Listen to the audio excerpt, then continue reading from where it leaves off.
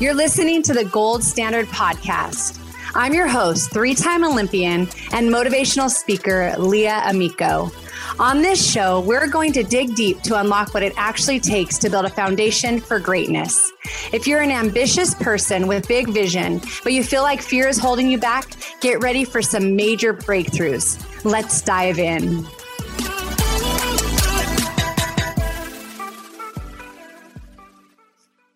Hey everyone, welcome back to another episode of the Gold Standard Podcast. And today's episode is going to be a little bit different.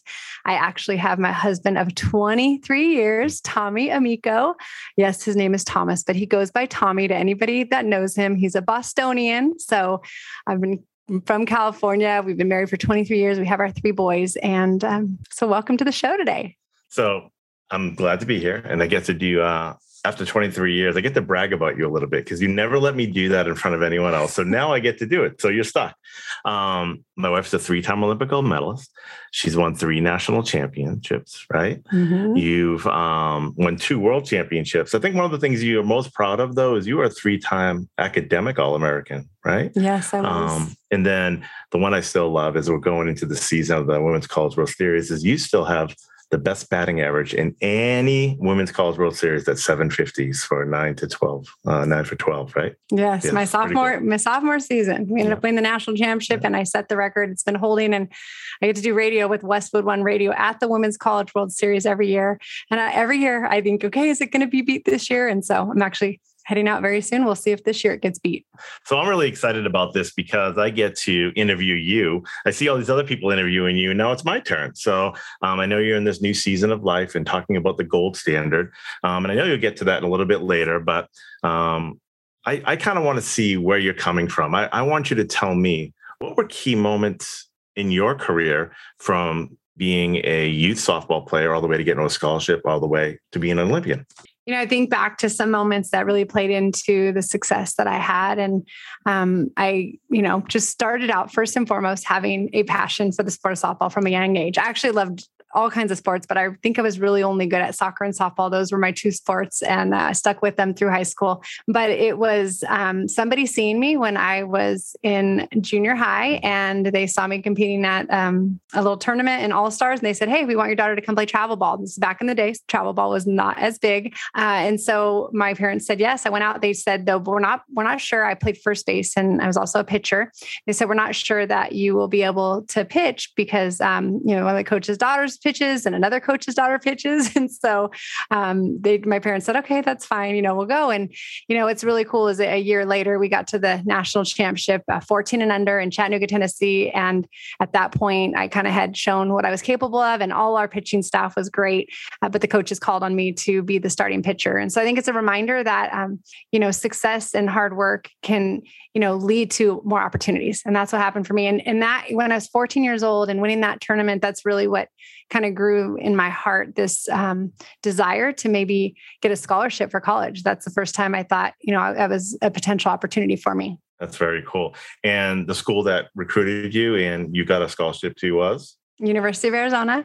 And so I got to play for the Wildcats. I did get recruited by just a handful, not many schools during that time, but I went and took a visit to Arizona and I loved the players. Amy Chelvold was one of my hosts, Jamie Hagan, a couple of my teammates who were All-Americans and, helped us to win a lot of national championships. But for me, I think it was just going and enjoying the school, the atmosphere, but really connecting with the players. I think you just kind of we tell people to take visits to different schools because once you get there, you kind of get a feeling. I did visit a couple of schools after that and I felt something different. So I'm so thankful that I made the choice to go to Arizona.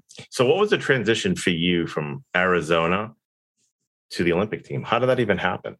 I was able to play in 4 national championship games. But I think, my first 2 was right before softball was actually going to be in the Olympic Games. My first year as a freshman, we got to the championship game against UCLA and they were just known as being the dynasty back in the day. And Lisa Fernandez was their star pitcher. And they just had truly an amazing team. They always do. And so I ended up getting a hit off of Lisa. She only gave up one hit, but we ended up winning the national championship 1-0 because my teammate was on second base and she scored. Thank goodness Amy Tobold was very, very fast. One of the best slap hitters in the game. And so we win. And that summer, actually, they said softball was going to be in the Olympics for the first time ever. So that was my goal, but I didn't know how I would get there. I just knew that this seed was planted and I felt like if I can get a hit off of Lisa and we can win the national championship, potentially I could have an opportunity to be on that Olympic team. And so I believe you were one of only 2 girls that were in college. Three. There were 3 of us in college and 1 high school athlete on the first ever Olympic softball team in the 96 games. Like Krista Williams? Yes, Krista Williams. And who are the other 2 that were in college? It was Danny Tyler. And actually, she decided not to take her senior year of college after that. And then Laura Berg, who coaches in college right now. She coaches at Oregon State. And she was the only 4-time Olympian for USA softball. Very cool. Very cool. So the reason why we're here is because this is called the Gold Standard Podcast with Leah Amico. And so for me, I would love to know, what does the Gold Standard stand for? What is your thoughts of what the Gold Standard stands for? And what does it mean to you? And how did you come about even thinking of what this is? I'd been just trying to decide. I've spoken around the country since I won the gold medal. And when I was in college, I've had opportunities. At first, it was being able to go and share with students at schools and share my story and maybe, inspire them. And then it was being able to go and share at opening ceremonies at different events and some business events and all over different people that I was able to meet and share with. But I, the last couple of years been really trying to think, I share and people would say, hey, if you want to come speak, what do you speak on? Or they would give me a theme and say, here's our theme, can you speak into that? Well, I've been able to share. I went to 3 different Olympics. I have so many different experiences with each one. And so, usually I just would say, okay, who's the environment? What do I want them to walk away with?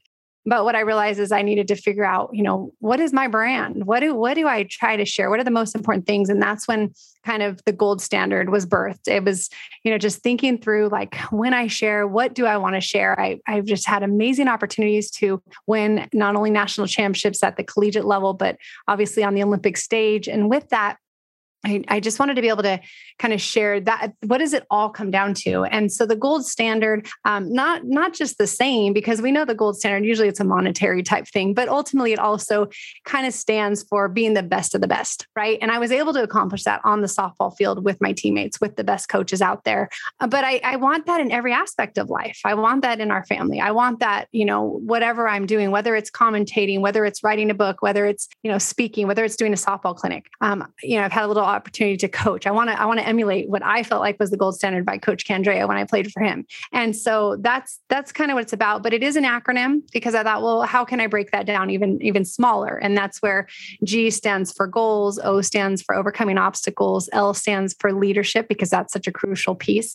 And then D stands for dedication and drive because, it's a daily commitment, daily habits, things that we work hard at. What are the sacrifices? That's all in that action component because you can have goals, you can, have perseverance, right? You can have a great leader, but ultimately, are you willing to put in the work, especially when things get really, really hard and when it's a daily grind? And that's where that D piece is the action piece for me.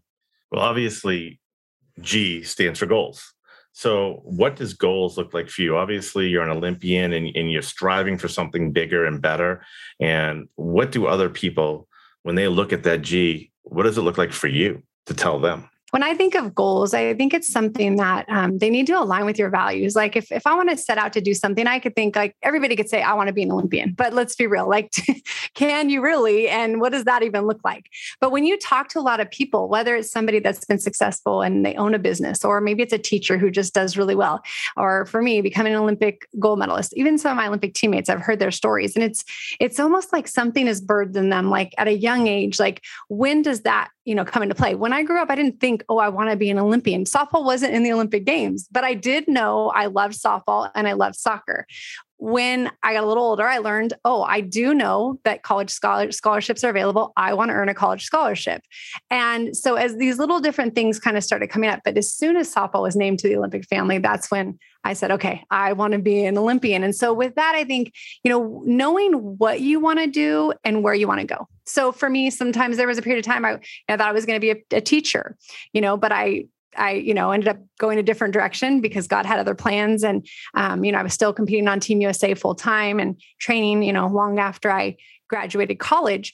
But even if it's like, I did a lot of softball clinics, right? While I was training to have income and to be able to impact the next generation. So even that, okay, well, how do I become better at that? What is the gold standard with that? What's the goal look like? Well, guess what? I'm going to, I want to hear what other people are doing and I want to try to even be better. And so not only what I bring to the table, but okay, how are other people doing it? Okay, how can I make this my own and make it the best of the best? And that's how I kind of started setting goals.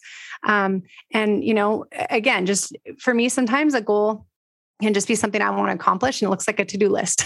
And that's my goal. And I'm going to cross that off. And I did that. But ultimately I try to do everything, even my to-do list with the gold standard, the best of my ability. That's awesome. That's great. The O stands for obstacles.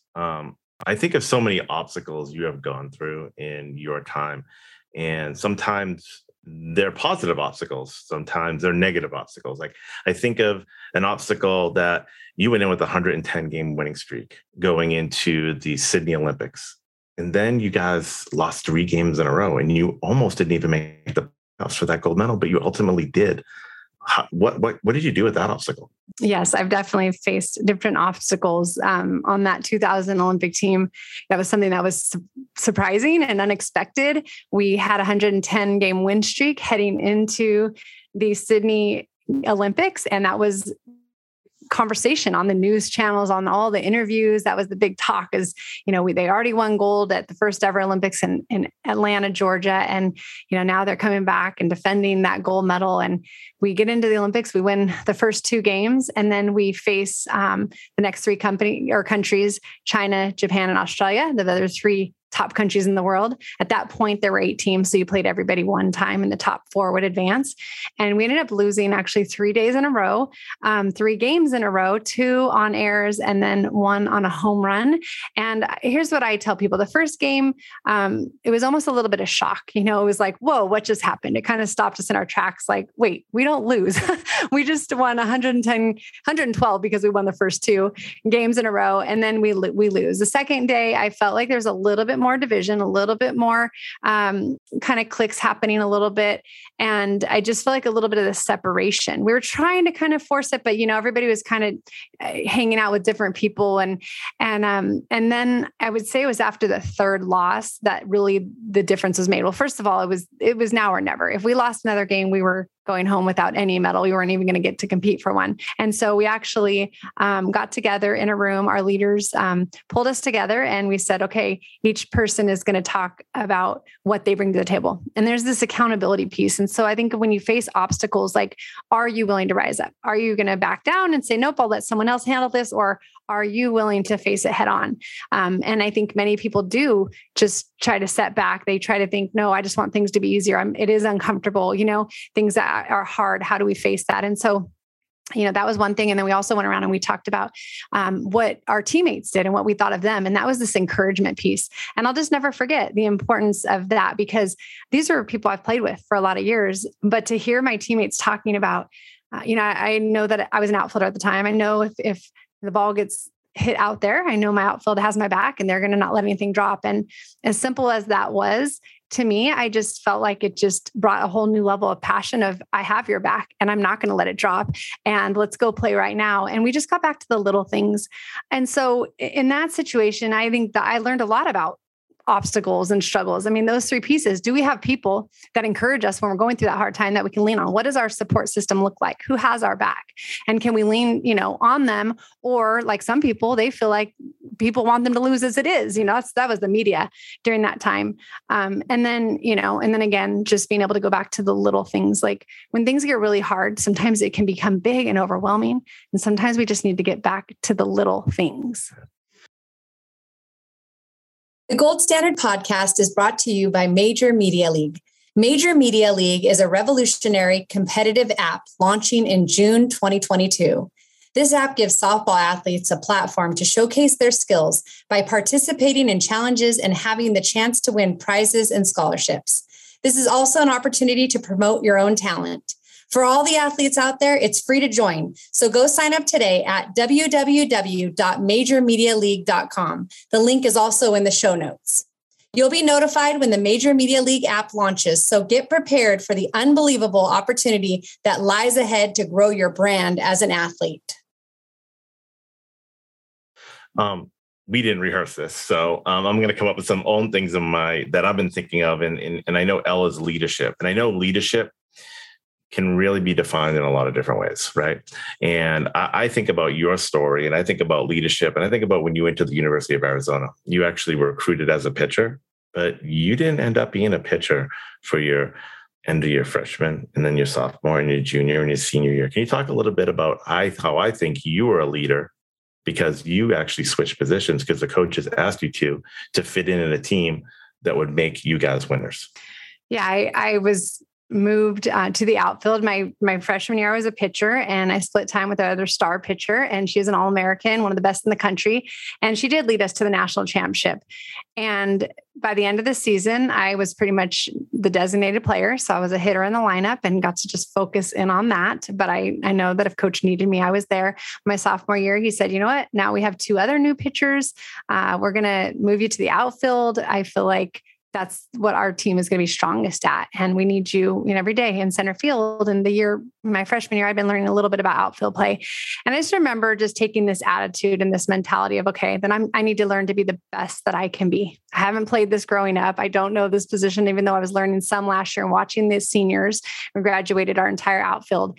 And so I would stay after, and I would go early, and I would ask coach to hit me balls. And so with that, I, really just grew as an athlete. I was challenged. I tell people that I remember crashing and burning more times than I can count. It hurts really bad when you dive wrong. And my neck would just hurt so bad afterwards. But I'll never forget the time when I finally got it right. And I dove and caught a ball in the outfield, and it didn't hurt. And I slid actually through the grass. And, those are the moments. A year later, I'm on Team USA. I make the team as an outfielder, which the cool part about that is I didn't see the bigger picture at that point, but being willing to change and going all in was what also led to me being on the Olympic team as an outfielder. And I just remember being on a game that was televised and diving. I was playing right field, diving down the line, the foul line, catching a ball on TV. And then I just will never forget thinking, nobody will know where I started, but I'll never forget it. And that's a reminder for all of us. I think when we've never arrived, we can always learn, we can always grow, we can always get better. But it's good sometimes to go back to those early moments to keep us humble and to realize how far we've come, especially when maybe we think, gosh, I should be better right now. Or, why am I not accomplishing this? Sometimes it's a good reminder of how far we've actually come. And what I love about that is that you never complained about it. And I think that's another vision of your leadership, right? When they told you to move over to the outfield, you didn't complain, you just did it, and you got better and better. Sometimes the mindset right now is, okay, I'm going to be in this position only. And this could be in business, this can be in athletics. And we have to be nimble and be able to move and be part of a team, right? So when they put you in that position, all you did was work really hard to get better. And then on your senior year, this kind of translated to your last Olympics too. Ironically, your last year at Arizona, the last year at the Olympics. Tell us a little bit about that. Yes, I got moved back to first base. And so my senior year at Arizona, I, played center field for 2 years and then took a season off to go to the Olympics. So played right field in the Olympic Games and then came back, and coach said, okay, we need you at first base. Our first baseman had graduated. And so I was like, okay, let's go, and that was fun being back in the infield, and our team won a national championship that year. And, then I went back to Team USA, went back to the outfield, played in another Olympics. And then, so 7 years after graduating and 7 years of playing outfield, taking a summer off to have my son, Jake, actually balancing and doing the balancing act. That's a whole nother story we definitely need to talk about. But after that, then, Coach Kendre actually became our Olympic coach. And the first tournament back, he said, hey, what do you think about playing first base? And at that point I was thinking, why? I wouldn't even have thought about this, or I would have practiced in this, position. But I said, coach, whatever you need. And so here I am, we're playing Australia, one of the best teams in the entire country. And I'm thinking, thank goodness our pitchers for the USA are so good, because that, and I also was like, okay, God, help me to have the fastest reactions ever if the ball comes my way. Cause it's been a few years and I just, I got used to seeing balls off the bat and judging them where they're going to land in the outfield. And so, yeah, I just was like, I wanted to be wherever my team needed me. And I feel like that was one of the beautiful things about our Olympic teams, all three of them. We had people that were versatile. They gave us depth and they were willing to go wherever coach needed them. Led to that right there, right? Led to the most dominant team ever in the world for softball that put you on the cover of Sports Illustrated.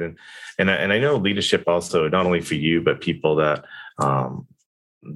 have led you, talk maybe a little bit about Coach Candrea and what the kind of leadership style that is. I think having leaders that get it and that really care about the people they're leading is the most important. And one of the things that Coach Candrea has said is he said he always coached the person before he coached the athlete. I think of employers and company owners and leaders in all different organizations. If you can work with the person before you work with the employee. I think it's going to help a lot. Coaches on the field, if you can see that as well before you see the athlete, see the person, I think that can just help so much. There's a lot of leadership out there, and I think there's a lot of poor leadership out there as well. And I realize that a lot of leaders lead, one, by the way they were led. That's all they know. And two, usually by their own, personalities and maybe things that obviously they feel. Thank goodness right now, there's just a lot out there. There's been books for a long time, but podcasts and, you can see videos and just learn from the best coaches. There's just so much visibility now. But a few things I want to point out about Coach Candrea that I really saw as an athlete. And when I hear him speak and when he was on this podcast, he shared a little bit about, I truly experienced it from being underneath him. And one was that he saw us as individuals, and it was never my way or the highway. His expectations were always very, very high. He always came with a plan and a schedule, and everybody was to follow and fit in. But within that, he saw us and he saw our own strengths. I'll never forget when he said to me when I was had been training with one of my Olympic teammates, and I kind of went back to him for a tune-up years afterwards. And I think that's also what the great leaders do, is they have people that always come back to them. But he saw me hitting and he said, "What are you doing, Leah?" He's like, "Focus on your hands. Your hands are what make you a good hitter." And I almost just needed this voice because I had started focusing on my legs, which my teammate, that's what she was focusing on. And that's never what helped me to be my best. He also, he pushed us really hard. He challenged us. I think good, leaders can do that. When you care about the person, then people are willing to try a lot harder.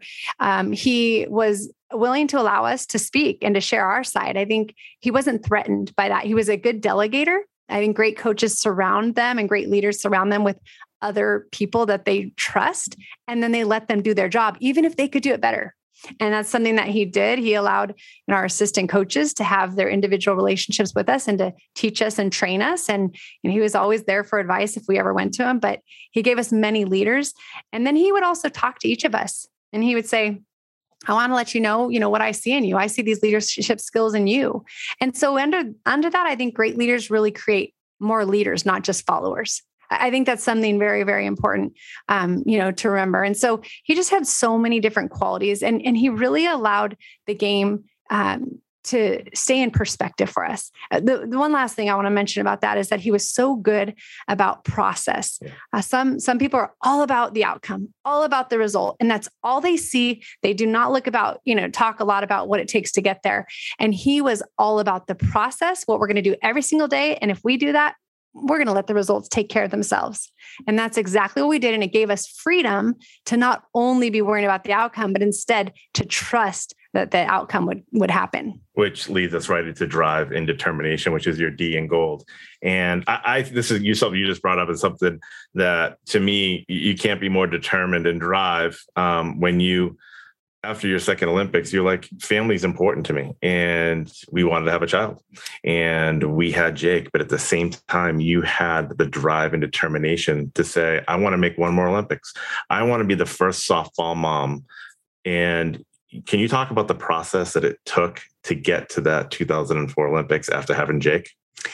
Yes, I had already had 2 Olympic gold medals and I still had a passion to play, but I remember the night that I just was praying about it, and I was 25 years old, and I really felt in my heart that I still had this this passion. I still wanted to play for Team USA, but I also really wanted to be a mom. We'd been married a couple of years, and I knew as an Olympian, if we didn't, take that first year, then for sure we would have to wait 4 more years if I kept playing. And so I remember just saying, okay, God, this is my desire. I desire to be a mom and play for Team USA, but whatever your will is, I want that above all else. And so, we were fortunate and blessed to have Jake the next summer. It took a year off. And as soon as he was born, I did have a C-section. So it took a little bit longer to get released from the doctor.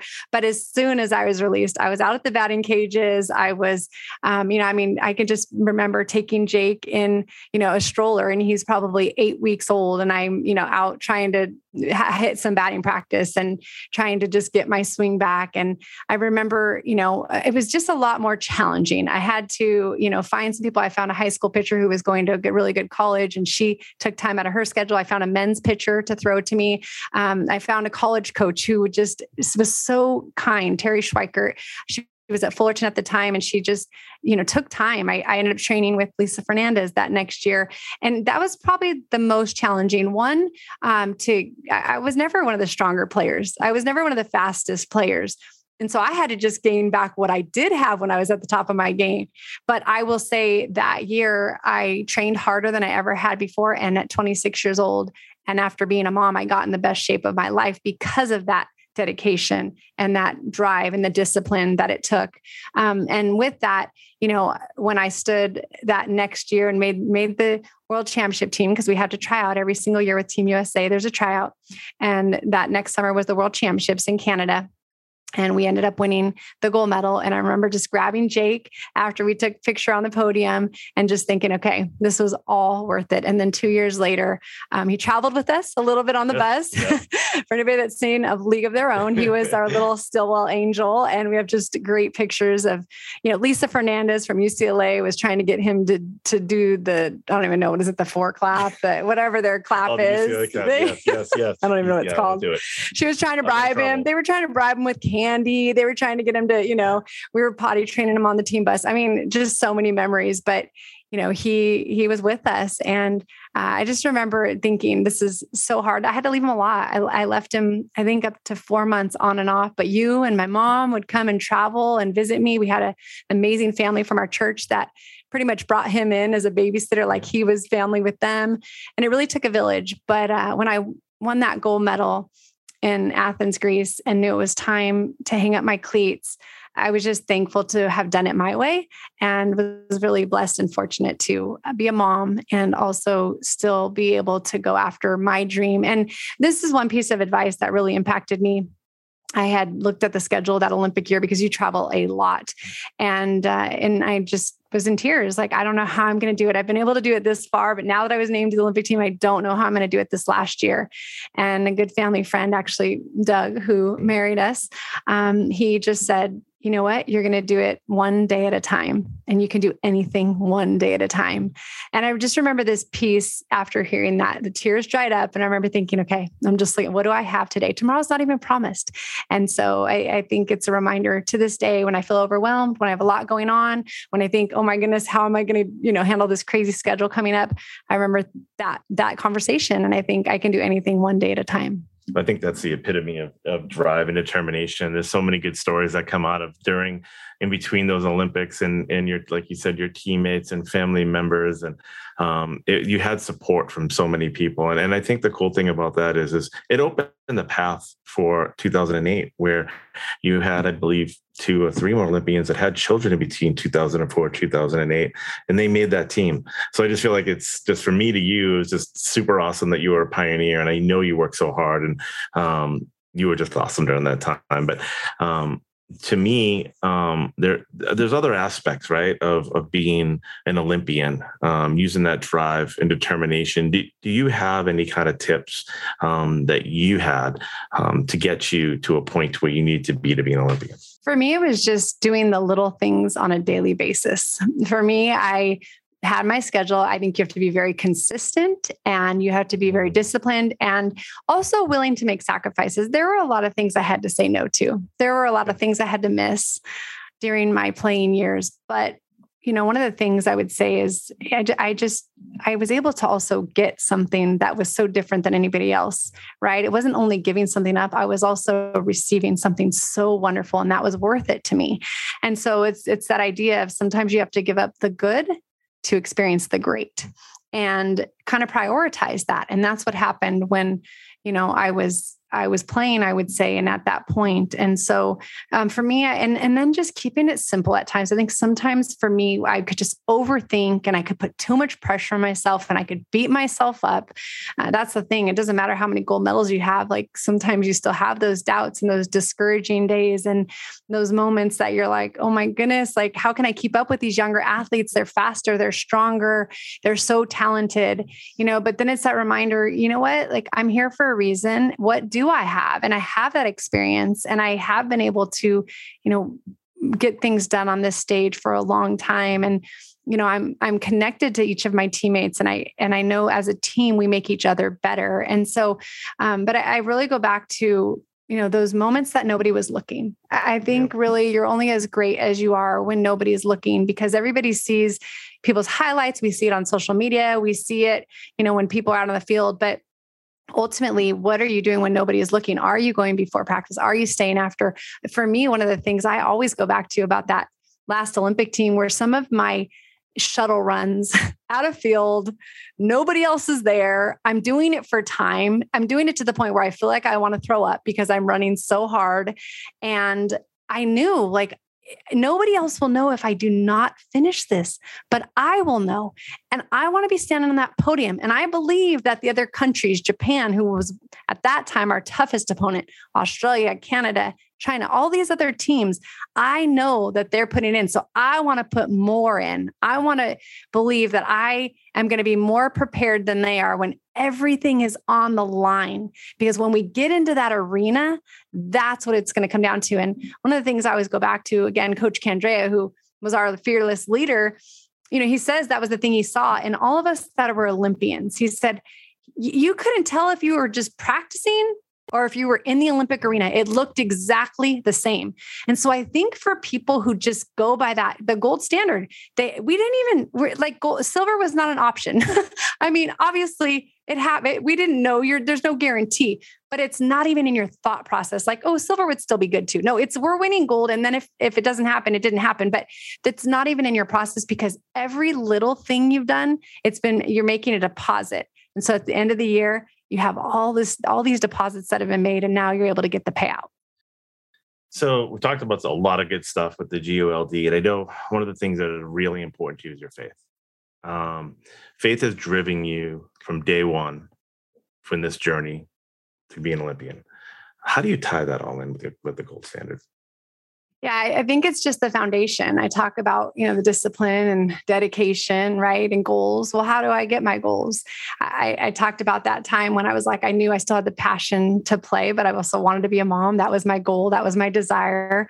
And, wanted us to have a family. I knew after we got done having Jake, then we wanted 2 more kids. So everything starts, for me, the foundation of with God and who Jesus is in my life, and he's my Lord and Savior, and he is my everything. In college, I had a belief growing up, but it wasn't until college where I really understood what that even meant and what that looked like.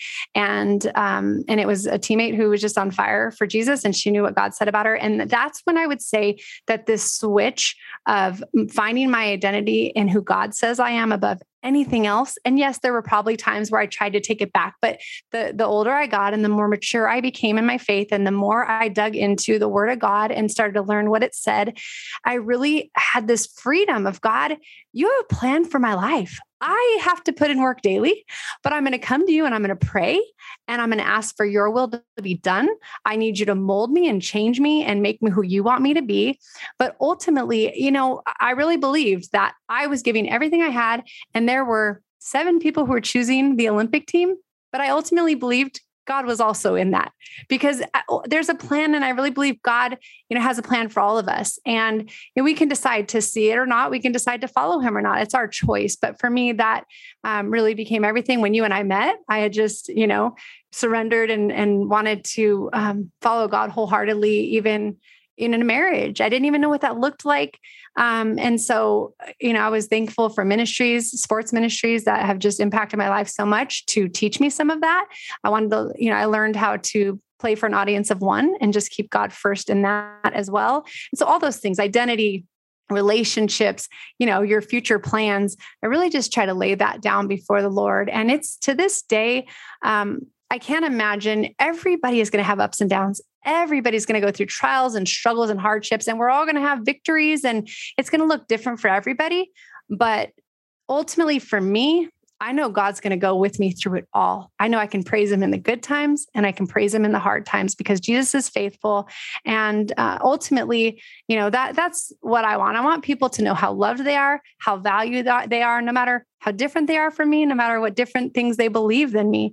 I still wanted to be able to know when I come across people, they're going to see that I'm real and I'm genuine, and that ultimately, the love of Christ is in me, and I can love them with that love. That's great. I know you've never wavered from that one bit. So I'm going to let you off the hot seat here. But do you have anything that you want to wrap up with, just to talk about this new season that you're going through by really trying to institute this gold standard for other people out there to just embrace and be able to be better? I think back to different things that I've done. I've done things that I would have never dreamt of. Even you saying about a 3-time academic All-American. I laugh because for me, I got good grades, but school was never easy. And it's really hard for me to retain. But I would work so hard that while I was learning it, I was just going to take it all in. And then eventually I've written a couple books, a couple devotionals. And then, I've done commentating. Some opportunities with that has come with ESPN through the years, as well as for college softball, as well as with Westwood One Radio. I've homeschooled for 13 years. I would have never, ever dreamt that I would be doing that. But this past year was my first year not homeschooling. That's why the Gold Standard podcast and everything else is happening more often, because I have a little more free time in my hands. And just different things, even speaking as I continue to just grow the audiences that I've been able to get in front of. One of the things for me, I've learned, there's been a few things I've done. First time commentating, my first time speaking, and probably a couple other things, maybe even just setting out to write a book. Always the first, I really was like, nope, this isn't for me. It's super hard. I'm not good at it. This is not my thing. I was miserable. I remember. And this is something I've adopted in my thinking. You said to me when I had a chance to, years later, go do a super regional with ESPN. And all it was going to be was one weekend, but I just had such a bad experience my first time. And I was just thinking, no, I don't want to do it. And I remember you saying to me, and this is where, again, our support system comes in, and it's important to have the right people around us. But you said to me, you know what? You need to try it one more time. You need to try it one more time. And if you don't love it, you never have to do it again. And I said, okay, you're right. Let me give it one more try, because even though it had been years and I wasn't very good at it, I still wasn't that much better the second time, but I had the first time's experience to play into it. So what I would say is just learn, and the quicker we make adjustments. As a hitter, when I played, the faster I could make adjustments and see the different challenges coming at me, the more success I was going to have. And it's the same thing with anything we do. For me, the next time I set out, before I got behind the microphone that second time, I called up people I knew that were doing it. I got as much advice as I could. And I went in and I practiced, studying the teams. And I probably wasn't that much better, but I was way more prepared and I had done much more homework. Well, you were much better. But I think that second time totally epitomizes you doing the gold standard. You set a goal, you went over obstacles, you were a leader by going out and finding more information, and you were going to stand up and do it. And lastly, you were determined to do it. And you put in all of that effort to do that. And it showed 1000%. Yeah. And I also had people around me. Mm-hmm. I had somebody that was helping me that also was better as well, on top of what you just said.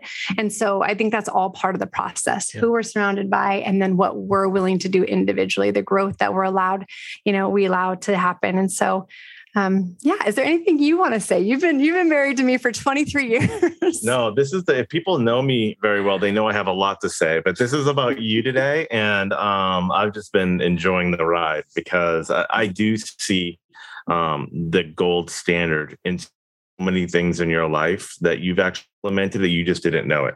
And so it's really cool to see you not only put it in a podcast, but eventually hopefully put it in words. And I think other people will be able to take advantage of the things that you've done and implemented for good and be able to achieve things. Now, I hope other people will also see and be able to do the same thing. Well, thank you. All right. I think that is good. I hope that you've enjoyed just some of the different parts of my story that I've shared. I thank you, Tommy, for coming on and interviewing me. I think that my heart is really to encourage other people and remind them that they're not alone in struggles that they have and doubts and discouragements and things that threaten to keep them down. Everybody goes through that. And so what I hope is that people realize that if they'll just try, I mean, even this podcast, it's been so fun to hear everyone's stories, but it was somebody encouraging me to step out. And then, when I had that encouragement, it was like, okay, I'm just going to go for it. And I've learned a lot through this first season, and I'm just very excited for what's ahead and to bring more stories and more encouragement. So to everybody out there, I hope that you will continue to tell others, share it, rate it, review it. It helps us to get the word out even more. Thank you again to Major Media League for being the sponsor and allowing this to be out there so people can hear and be impacted no matter what aspect of life that they want to apply the gold standard to. So until next time, keep living out the gold standard, and thank you all.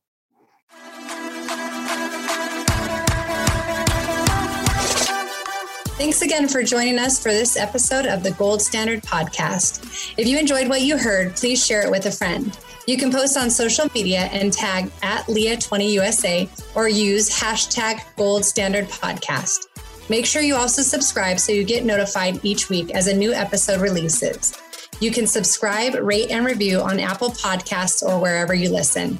We appreciate your reviews as they help encourage others to listen in. Until next time, live out the gold standard and keep turning your goals into reality.